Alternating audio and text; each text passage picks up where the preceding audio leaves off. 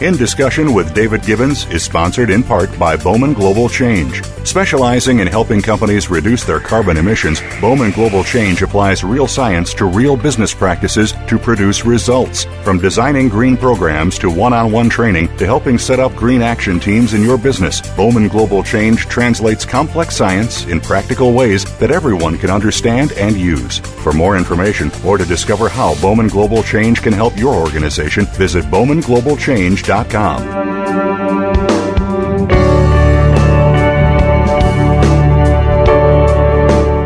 Osprey Oriole Lake is my guest today, a lifelong advocate of environmental justice and societal transformation.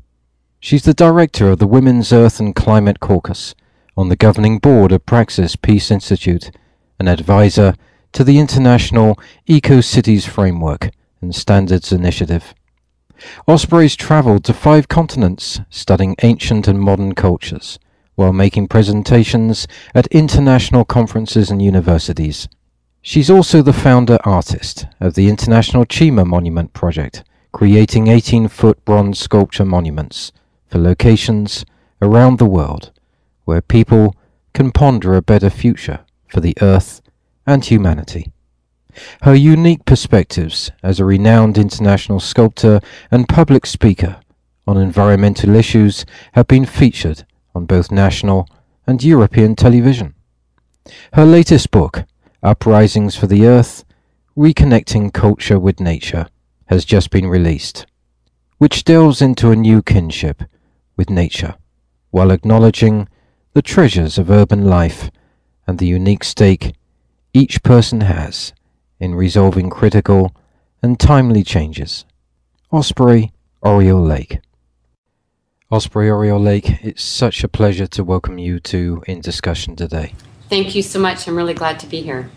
I'm extremely impressed upon reading your latest book, Oriole, Uprisings for the Earth, Reconnecting Culture with Nature, and your wide areas of work in climate and a myriad of issues all the way through to the arts, where you engage leaders and people to become immersed in these very important issues today.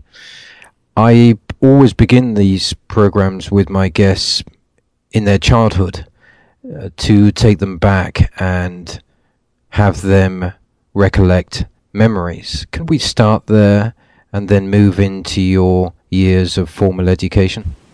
Sure. I was very fortunate to grow up in the very small coastal town of Mendocino in Northern California. And that really provided me with such a deep love for the land and for nature. And I moved there when I was about 8 years old with my family, and the contrast between living in Mendocino and previously living in San Francisco was quite a shock to my system to realize, that beyond the city streets and the high-rise buildings, there was this whole world of forests and mountains and rivers, and it completely influenced the rest of my life to see that contrast and to understand what it provided me with emotionally, mentally, physically, spiritually, to actually be on the land. And it's a lesson I never really forgot about the need for modern day people to really have an experience with nature to become intimate and connected again to the land. So that's a very important part of my childhood. So clearly you found the essence of being close to the earth, the vibrations that come from that privileged position, a point that many don't have available to them, I'm sure, in being trapped in, among other circumstances, an urban reality. What was the major catalyst for you that gave you this opportunity? Was it possibly the influence of your parents, or was it just a divine capability that provided you with this close proximity with nature?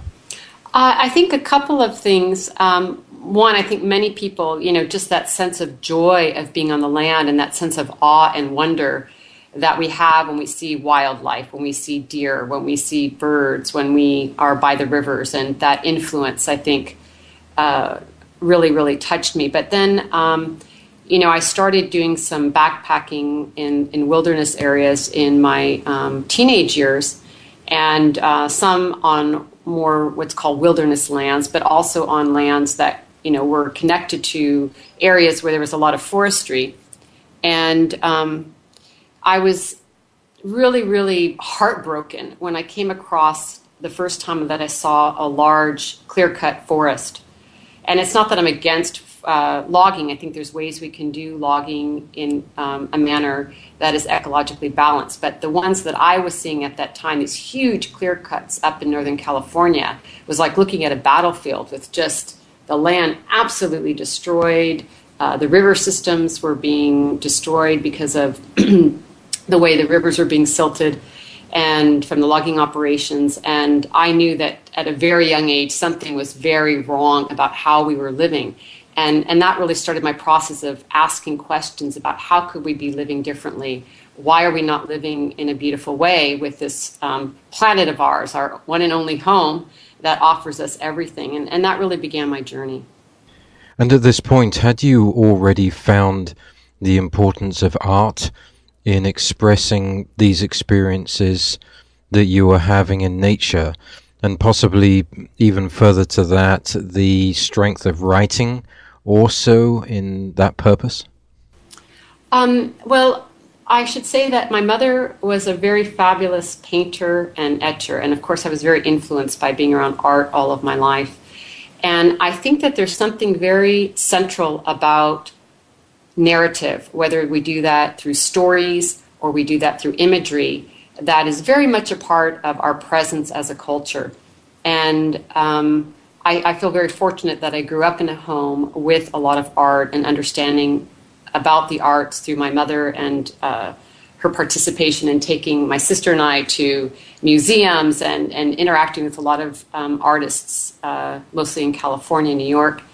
And yes, I think that from early on, I sensed that art was a way that we could connect with the land. And of course, many indigenous people all over the world have demonstrated this to us in so many of the arts and the music that they have, and how it's so often related to talking about the landscape, talking about the natural world. And I think there's something about how art and storytelling deeply connect us to the land when we encourage it to provide that purpose. There's much importance in learning from indigenous people, is there not? Particularly by identifying ancient civilizations such as the Mayan and of course the shamanic teachings, which are so important. Perhaps would you agree, Osprey, that there is a re-emergence by these communities in indigenous areas where tribes no doubt have many of the answers to the issues that we all face that the developed countries don't understand or at this stage possess?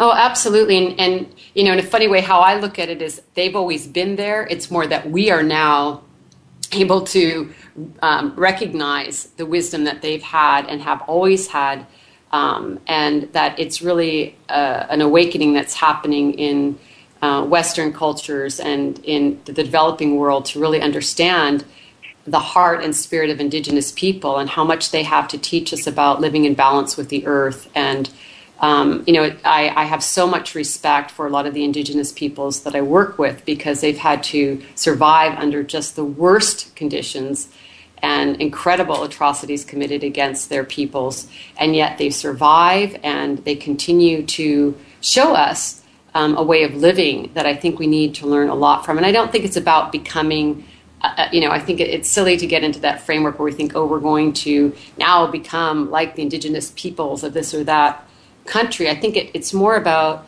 really understanding that we have things to learn from indigenous people, from their wisdom, from their science, from their knowledge of the land, and relearn ourselves how to connect with our own ancestry and our own cultural and natural history that connects us into the land. And it's really about refinding our own indigenous roots.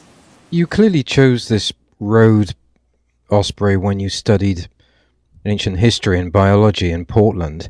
Were you already connecting the dots, as it were, in the socioeconomic and political influences or trends apparent for many hundreds of years, the way they have compromised cultures by raping natural resources. Were these issues raising awareness in your mind at this stage, or were you simply focused on the makeup and history of ancient civilizations?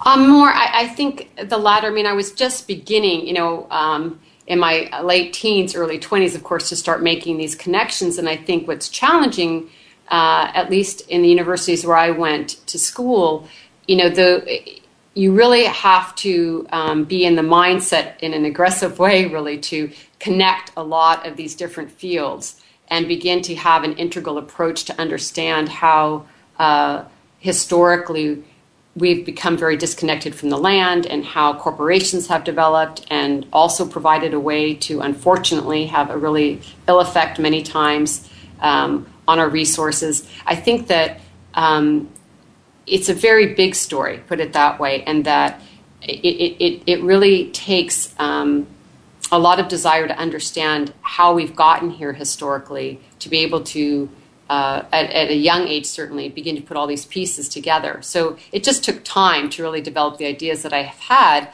and I appreciate my college education, certainly, and I think college is a great opportunity for young people to learn. But I also think that it's important to continue to look outside of our traditional education systems because they also have their limits, because they're also part of the system that has provided some of the ways that we are living and thinking that really needs to change. So I think it's a combination always of really understanding the systems that we have right now, the educational systems, the governance that we have, and appreciating it and utilizing it to the best means that we can. And at the same time, understanding we need new thinking and new ideas because obviously the paradigm we're in isn't working out so well. Given the state of whether you want to look at what's going on with our water resources or deforestation or what's happening to indigenous people and certainly what's going on with our climate, that as a species we're looking at a very, very big crossroads. And I'm not someone who thinks that it's smart to just say, well, just throw everything out and be negative about our government or be negative about our college education. I think that's not a really healthy approach right now. I think that it's really a time of collaboration, of working together, finding out the things that are working, and understanding that all over the world, whether you're in the developing country or in developed countries, that it's really a time to understand that we're in a very big crossroads, and all of us are going to need to change, and those changes are going to happen locally and also globally and really close to home, and it really depends on where we come in, where our entry points are, what it is that we need to change. But we cannot continue, certainly, to live how we have been because we're destroying our earth and we're hurting people, and it really is a time to make some big transitions. As we look at the bridging capabilities, Osprey, that we have between the establishment, call it the corporate mansion, whatever you will, and those closer to understanding the needs of the earth and the resulting narrative that comes from that, what is your feeling or focus between the arts and those dynamics as a sculptor, and then being able to place these conclusions into a writing perspective? What do you feel are the strengths of these platforms in this entire process that we're looking at? Well, I think what I'd like to do is maybe give an example, because in Uprisings for the Earth, in my book, I did some work with contrasting some things. And I became really interested in how images and stories and words can either distance or enhance our relationship to the earth. And I began to do some research, and I came across some advertisements that really startled me that I think speak to our cultural narrative. And I'm going to share one of them right now because I think it really shows, again, I don't think people who do the advertisements that I'm going to be speaking about are trying to have some ill effect. I think, again, it's part of an old paradigm, an old way of thinking that we need to change. So as an example, in the aftermath of Hurricane Katrina in New Orleans, I came across a magazine advertisement from an insurance agency. And the large text read, and I'm quoting here, "How do you deal with an enemy that has no government, no money trail, and no qualms about killing women and children?" And the answer is, the ad says, the enemy is Mother Nature. And on August 29th, 2005, in the form of Hurricane Katrina, she killed 1,836 people. So, I think things like this that we see on a daily basis in just magazines or on television create a very deep fear of the earth and our disconnect. Another one that I saw shows a truck out in the desert, and it's an advertisement for the truck, and it basically says, "No intelligent life out here, just you." And I think we need to change this narrative. And to contrast this, I started working with how can we tell a different story. And I'm going to read briefly from one of my sections, one of the chapters in my book. And I'm looking at some of the ways our language can change, and some of the wisdom of people who have lived close to the land. So I write, "In human nature kinship, we can also have this be revitalized through attention to old-time language rooted in the landscape. During a tour for one of my public monument projects, I stayed in Prague long enough to be intrigued by the Czech language, with its compelling zh sounds and rolled r's that almost always confounded my tongue. Through my good friend Milan, a dentist and painter, I learned that the Czech names of the months were still close to the older Slavic root, and not based on Roman or Latin translations used in most European languages. As an example, we say January or February, March, which are all going back to Roman or Latin gods. What excited me about the Czech names is that each of them portrays a physical description, often poetic, of the actual local goings-on of that month. They are an entrance, an invitation to recognize and see the land and weather in an alive and interactive relationship. So as an example, January is Leyden, which means ice. February, Unor, which is hibernation or ice lowers. March is Bretzen, birch or sap. April is Dubin, which means oak. May is Kvetten, which means blossom or flower. June is Servin, which means red.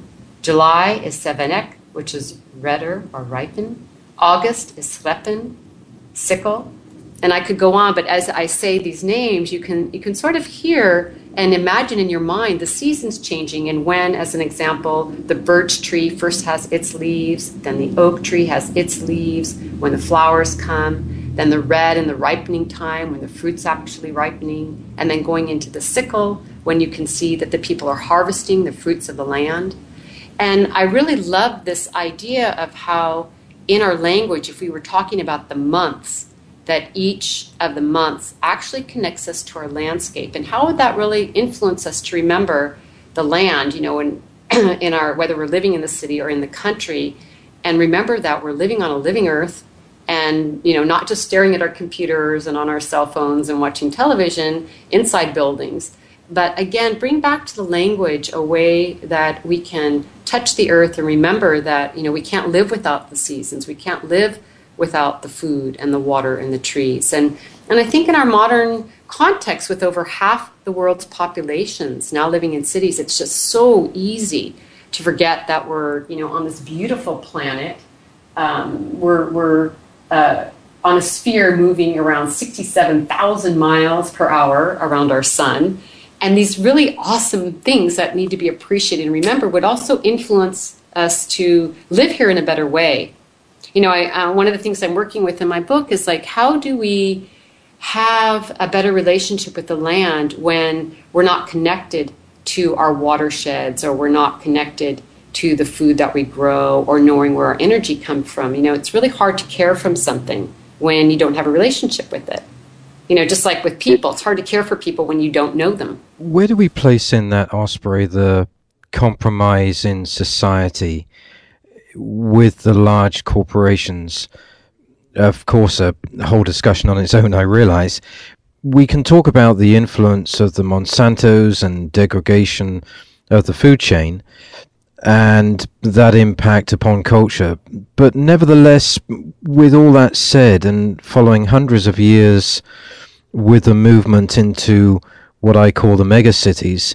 How is it that we can educate younger generations, wherever they may be, in urban or rural environments, to understand these factors you are pointing to in a very simple process of taking them to nature by understanding its supreme importance?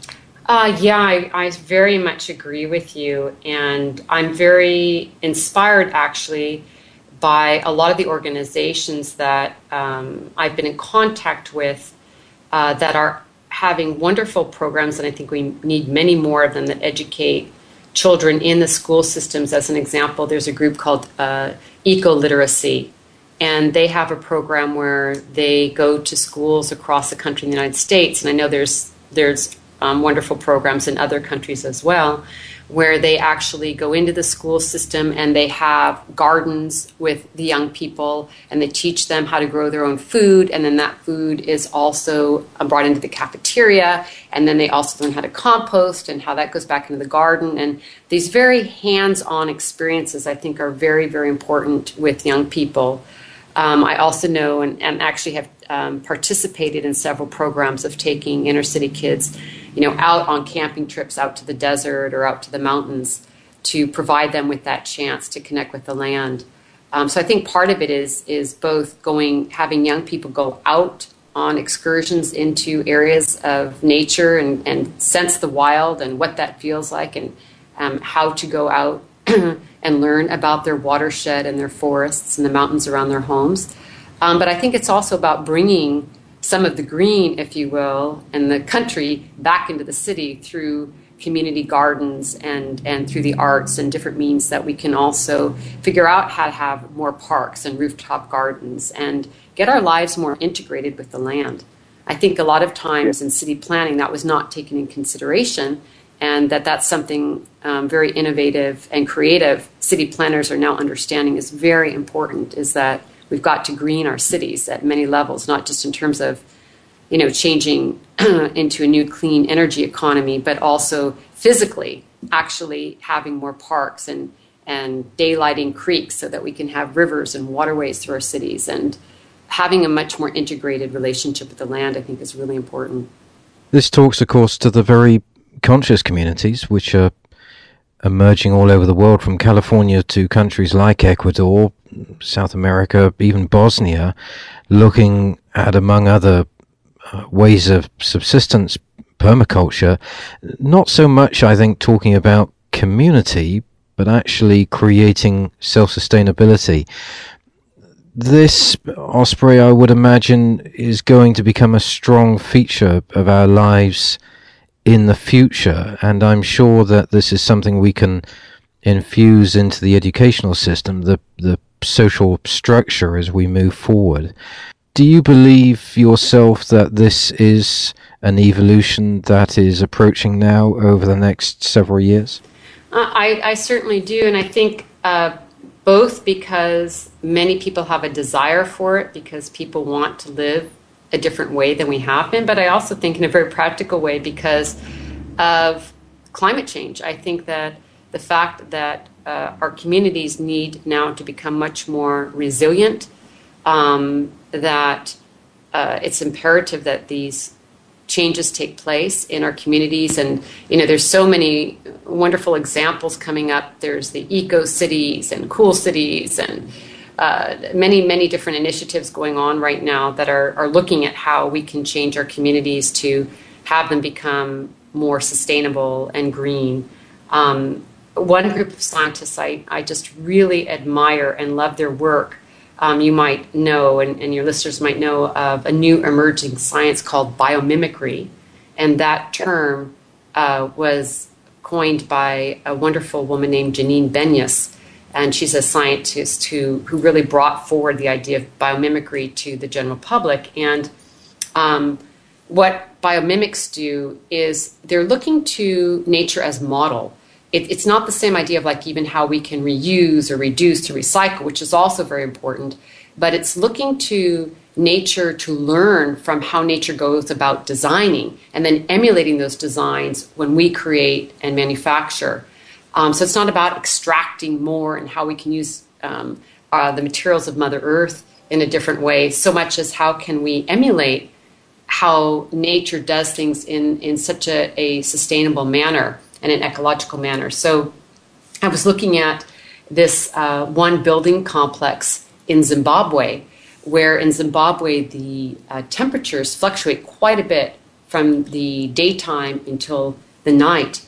And what biomimics did in their architectural work is they decided to design the ventilation system of this very, very large building complex after the mounds of termites, because they saw in this region that the way that termites build their mounds, which are quite large, is that it's self-cooling. The way that the termites create tunnels in and out of this very large structure creates actually airflow that is self-cooling.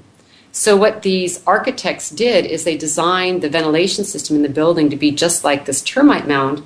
And as it turns out, the building now is 90% energy efficient. It saves 90% more energy than conventional buildings the exact same size from following this model of termites. And I love these examples, and there's many of them, and I mention them in my book, where we can really see by going to how nature goes about designing, we too can live in a much more sustainable way. And so these are just some of the examples I see as I go traveling the world about how people are really looking at how we can design our cities better, design our communities better, to be sustainable and in a life-enhancing manner with the rest of the earth. This is, of course, for people across the board, and especially the younger generation, understanding that precise meaning of Mother Earth and Father Sky, you know, the vibrations, the waves, because it's clear after the last 300 years, having moved from a feudal society to a industrial society, that we created technology, energy that really was the product of that awful equation work in my mind, with the resulting pollution coming from our every step. Do you consider in your work the merits of these new energies that scientists are developing, including zero-point energy that intends to dilute the output from industry, from this materialism that we've created, this do-consume world that comes out of that? Do you see, armed with the experiences and knowledge of all these technologies since the 1700s, that will change the way that we live, the ways our bodies function and react, the way that we can all come back into alignment with Mother Earth? Well, I think, as we were talking about earlier, I mean, I've just returned from Cancun, and it's very interesting with the, looking at what's going on with the United Nations Framework Convention on Climate Change, the UNFCCC, and the conversations that are going on there amongst scientists and all different kinds of scientists, chemists and biologists and climate scientists. And then also talking to people there who are from the business sector and people, all kinds of NGOs and community leaders, from indigenous leaders to women's leaders, people who've been involved in environmental work for years and years and years and years. And here's the thing that I think, I think that's very important, is that we really need everyone's voice and every exploration. Because so much is at stake right now. I don't think there's just one angle or one entry point. And what I like to do is just really encourage people to follow the pursuit that has their passion, that really grabs their attention, and that is very passionate for them. Because I think that there's no one answer, that we need to look at all these different solutions. I mean, from scientists to political leaders to people in NGOs, pretty much everyone is saying, look, we have the technology we need. We have everything, the tools that we need to transition from a fossil fuel economy to a new clean energy economy. We have the systems we need. We have the technology. We have the solar, the wind, the geothermal. And what's really missing everyone says across the board, is the collective and political will to do it. And I think that's really the leverage point that we need to look at, is how do we generate this collective and political will to make the transition? And I think that's going to take a lot of courage and a lot of care by every single person, not just the negotiators who happen to be in Cancun right now or government leaders, but I mean everyone, the mothers, the fathers, the children, the young people, the scientists, people who work on social studies. I think that it really means that all of us are going to have to go through our own fields of knowledge and our own personal communities and our personal lifestyles, and look at the entry points that make sense to us and really get busy acting. Because I think what's crucial right now is, as I said, and many are saying, we have the technology we need, but we need to generate this collective will at a new level. And I just wanted to say something. When I was in Cancun a few days ago, the United Nations Secretary General Ban Ki-moon, I said something very succinctly, which was, nature isn't waiting while we negotiate. So I would just emphasize that with all these technologies and these different ideas that we have that are available to us, which is really the promising news, that we need to keep being aware that the time clock is ticking. When you read the science reports and you see what's going on in places all over the world right now, between the scorching heat that was in Russia this past summer that totally transformed how our grain crops are going to be exported this year, the floods in Pakistan with over 20% of the country underwater because of the rivers flooding due to torrential rains. I mean, we've gotten ourselves in a quite urgent situation, and I think that we need to keep taking into account the time clock as we look at these technologies and realize we need to implement them now. There are many profound individuals that talk about this evolution process that we are traveling through, and discussing this with Barbara Marx Hubbard recently, talking about literally an evolutionary process that is now in a rebirth period. That certainly speaks to the catalyst of that in the nuclear bomb in 1945. And Osprey, we travelled through the fear of the 50s and the lust of the 60s and the predatory greed that I use as a terminology since, a large factor. In talking to these people that you are involved in, is there an acknowledgement, and I would refer to the famous E.F. Schumacher's idea that small is beautiful, a notion that will actually take us to a locally focused community where the global village will be diluted in eradicating the fossil fuel problem, where people will become more cohesive in local communities, local regions, rather than looking towards the global marketplace that we have today? Well, I think eventually that is what will need to happen because of the actual resources at hand and what is going on with our water, our food supplies, our agriculture, with our energy sources. I mean, I think things are going to move towards a local basis, as you say, in local community because of the necessity of that. And I think that either we're going to do it in a very harsh way due to the fact of climate changes and the consequences of the negative effects of climate change, or we can do it more graciously and with less pain. But I think the transition will happen because what we're doing right now is simply not sustainable. And I really hope to welcome conversations about that. And as you might know, I'm the director of the Women's Earth and Climate Caucus, which is based in the San Francisco area. And so, on a daily basis in our organization, we're dealing with very practical things. We have several projects with partners that we're collaborating with in communities in Africa as well as in Nepal. And, a lot of these communities are already in this transition because of the climate changes that they're already experiencing. As you know, there's already quite a bit of drought in some areas and then the other extreme flooding in others. And so people who are living close to the land are already needing to totally approach their communities in different ways. I think the question is really in the United States or in the developed world, how are we going to make these transitions, and what does this mean for us? And one of the things I like to do at a very practical level is to encourage people to just start really right at home. As an example, most people have no clue where their water comes from. And that's a really good thing to know, about your local watershed. Where does my water come from?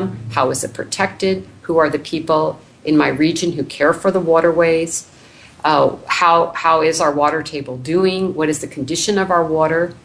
How to conserve water? I think this is something people can do to start this process of transitioning. Where does your energy come from?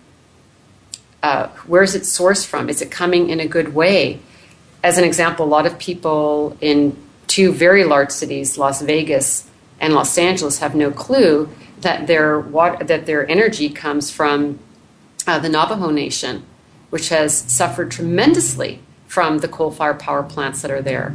And again, what kind of choices would people make if they knew about where their energy comes from and how it's affecting other people? So I think a really good place to begin in terms of looking at our local community is understanding where does our food come from, our water, our energy, and how to start interacting with these systems so that we can really make good choices for our community and for the people who these resources affect. The important question, of course, in the reemergence of cultures and placing importance on indigenous peoples again towards creating a paradigm shift in our economy is taking it away, I'm sure, from the template of conditioning that we're all certainly been subjected to for so many generations. But what is the catalyst and platform for this? We see change at local level and communities realizing that the planet is approaching a point where it cannot withstand the pressure upon it anymore. But what is it in your mind, Osprey, that it will take to move this across the line in terms of consciousness, not just simply in a developed country like the US, but worldwide? What do you think has to take place here? Well, I'm hopeful in the sense that, through my work on climate change and also as an artist, I really do see people all over the world rolling up their sleeves in their communities, doing remarkable things to create these communities and awareness and consciousness about where we need to go and how we need to live and how we need to work together. At the same time, I think that we're in a very difficult situation with how we have built our economic structures to the point where here in the United States, dealing with a lot of these crucial matters is happening at a subnational level and not at a national level because our politics are so complex that, and we have, as we talked about earlier, issues of how the corporations are involved in these decisions, that it's just not moving along fast enough. So I think that it really means that the awareness and the consciousness has to happen at a local, state, and subnational level. And I think the thing that's really helping is for people to be in conversation, to be able to talk to one another, to be able to have forums. And that's the hopeful part, is if we can do a lot more education in the schools. I know with the Women's Earth and Climate Caucus that I run, we hold convening sessions where men and women both can come and learn about what's going on around climate conversations and actions, both nationally and internationally, because we need to just keep having more availability of the information. At the same time, my concern is that here in the United States, something really catastrophic has to happen before we really make the changes that are large enough that are going to have the effects that we want. I hope that it doesn't go that way, but we're really in a race here with the science itself. As UN Secretary General Ban Ki-moon said, nature isn't waiting while we negotiate. And I would just add, while we're figuring this out and people are getting aware and conscious, I'm hopeful in the sense that more and more is happening in civil society, but at the same time, I think that we need to understand people in a lot of countries are already suffering. I was just on the phone this morning with my colleagues from Cameroon in Africa, and she was telling me so many people are dying because of these droughts and the problems with water and the diseases that are coming because of a lack of water.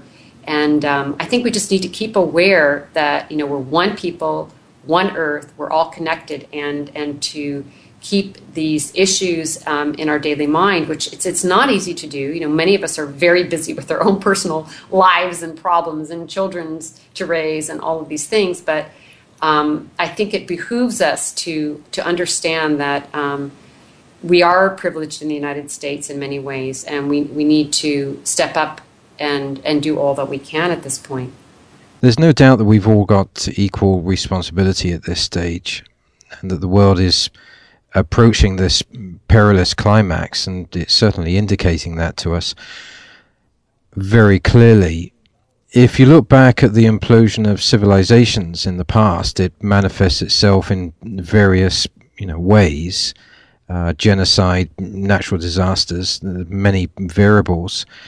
One of the words, Osprey, that you used earlier that I'm interested in, especially in my work, in working with scientists and leaders, is this word governance.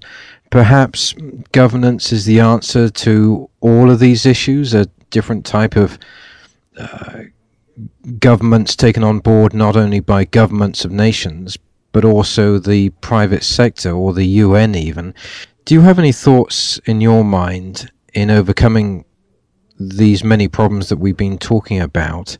What type of governance it will take to unify the general public, the leaders, governments of nations to actually stop and look at this and come to a across-the-board agreement or accord before we reach the point where it is too late? Well, one of the things that I really love, I'm sure you're familiar with the Earth Charter. I think there's some really good documents out there that are very valuable, and especially as we look towards everyone going to Rio for the Earth Summit and many other events that are happening in Rio in 2012. That this is a good opportunity for world leaders and for NGOs and everyone from different walks to understand that this is 2012 can be a really important point of coming together for governance and for decisions at a high level that involves the international community. But I think that the United Nations framework has its use. I absolutely do. Having, like I said, just come back from the United Nations Framework Convention on Climate Change in Cancun, I think that process is not enough by a long shot and has not gone well. But I also think it's one of the few frameworks that we have where every country can be involved and different voices can be heard. So I think it's important, but not enough. The thing that I would add here, because I think it's important to say, and of course I have a great deal of interest in this and a bias, but one of the things that I think is very important internationally that is part of the component of change, I don't think it's the only one, but I think it's a crucial one. Historically, we have not heard from the voices of women or indigenous people. And I think that this is what needs to be interjected into these formats, whatever we're talking about in terms of governance or different frameworks or global conversation. Because I think it's the voices that are missing that have also caused us to get into so much trouble. If we look to nature, nature operates in balance. Everything moves towards balance. And I think when we don't have balanced voices in our governance, we also leave room for terrific error. And what I like to say, it's not about putting men down, but about lifting women up and all of us, men and women, working together. And this is also based on statistics that many of us have studied for years. As an example, when you look at United Nations studies or others, and you're looking at the developed world or the developing world, either one, it shows that when you empower women, some very key things happen that are important for the whole world. Populations stabilize when you empower women. Economies improve when you empower women. Children's health and education improves when you empower women. And I think that this is something we cannot overlook, is this need for gender equity right now. Over half the wealth right now is in the hands of women. And I'll just add one more point, that 80% of all consumer purchases in the United States are decided by women. And just imagine, taking that 80% into the marketplace and having women demand clean energy from their utility companies, as an example. So, I think it's really important to sometimes break these things down so we can look at them. And I would simply suggest that we really get women into the conversation and Indigenous people. What is the general response to that, Osprey, in showing the importance of women, both in society but also in business, in those that you work with? For the most part, and of course I'm operating in circles that are interested in the topics I am. So having said that, of course I get a very, very good response. I speak at a lot of different conferences, and I think that it's a message whose time has come, and that for the most part, I hear a very positive response. I mean, even, Fortune 500 companies have studies out that show when you put women in positions of leadership, that companies improve and their bottom line improves. I mean, people are really recognizing that there's a different way, not a better way, but a different way that women view the world, a different way. There's been studies that show that women view risk differently, look at more long-term risks, which of course is very important when you want to look at caring for the earth and for future generations and our children. You really need to have that way of viewing things in terms of long-term and not just immediate risks or rewards. And women are very well equipped and poised to do that. Well, looking back in history, there's no doubt that women are important. The mother is vitally important, I believe. Looking at the spread of information, the internet, etc., would you agree that much of the info and guidance that needs to get across to people regarding that importance of the planet, Gaia, Mother Earth, Father Sky, the vibrations we need to align ourselves with, are somewhat complicated now because that access is excessive? There suddenly seems to be an ADD effect. What are your feelings about that, and how the information can be more positive and aligned with the issues that we have? Well, I think that, in a funny way, in a very simple way, I think what's important to do at times is to go outside and actually be with the trees. Go outside and look at the stars. If you're in a city, go to the nearest park. I think one of the things that we need to do, I know I need to do this, is to actually get our information directly from the land and give ourselves that as well. Because when we are connected to the earth, however we want to do that in our own way, we get very grounded in ourselves in a very different way. And that health and that well-being that connecting to nature gives us is very important to us. And then when we go back from that perspective of being renewed with nature, however we want to do that, by walking along a river or being by the ocean, being in our garden, then when we go back to this huge array of information, as you stated, I think we have the proper perspective to then wade our way through it and get the information that's important to us and to our values and to whatever it is that we're trying to accomplish. But I think we need to do this standing well with our feet on the ground. I made the point, Osprey, at a recent speaking engagement that nature suddenly needs to benefit from us and that we cannot see ourselves any further benefiting from it. That paradigm has to be reversed. What do you feel, as we come to the close of this program, that people on a personal level, corporately, and at community level need to do to really affect change?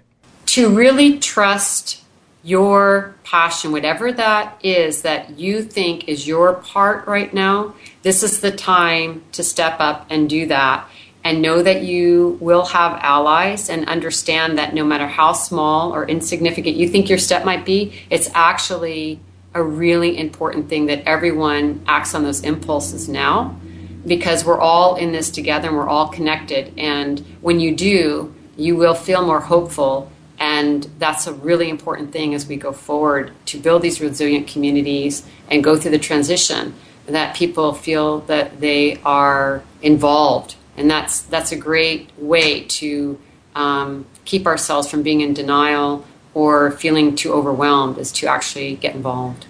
Uprisings from the Earth, reconnecting culture with nature. Osprey, for our listeners, our audience today, where can they find this publication?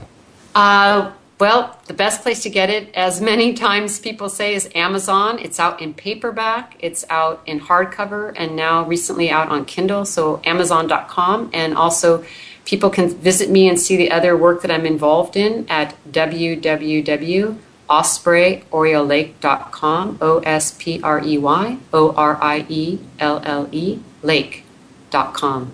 Osprey Oriole Lake, it's been a great pleasure talking to you today. We could spend many more hours talking about these issues in detail. Certainly look forward to sharing another program with you in the very near future. Thank you so much. It's been very enjoyable talking to you. And to our listeners today, I hope that you enjoyed this program as much as I did. You can gain information on this and any other program in the series at davidgibbons.org. Meanwhile, wherever you are in this world, good morning, good afternoon, and good evening.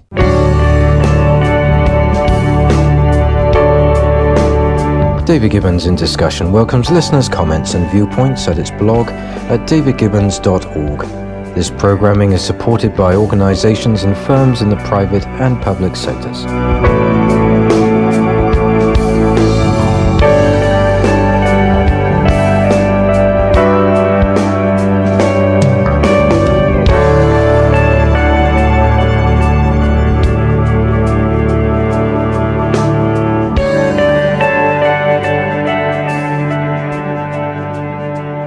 In Discussion with David Gibbons is sponsored in part by Bowman Global Change. Specializing in helping companies reduce their carbon emissions, Bowman Global Change applies real science to real business practices to produce results. From designing green programs to one-on-one training to helping set up green action teams in your business, Bowman Global Change translates complex science in practical ways that everyone can understand and use. For more information or to discover how Bowman Global Change can help your organization, visit bowmanglobalchange.com.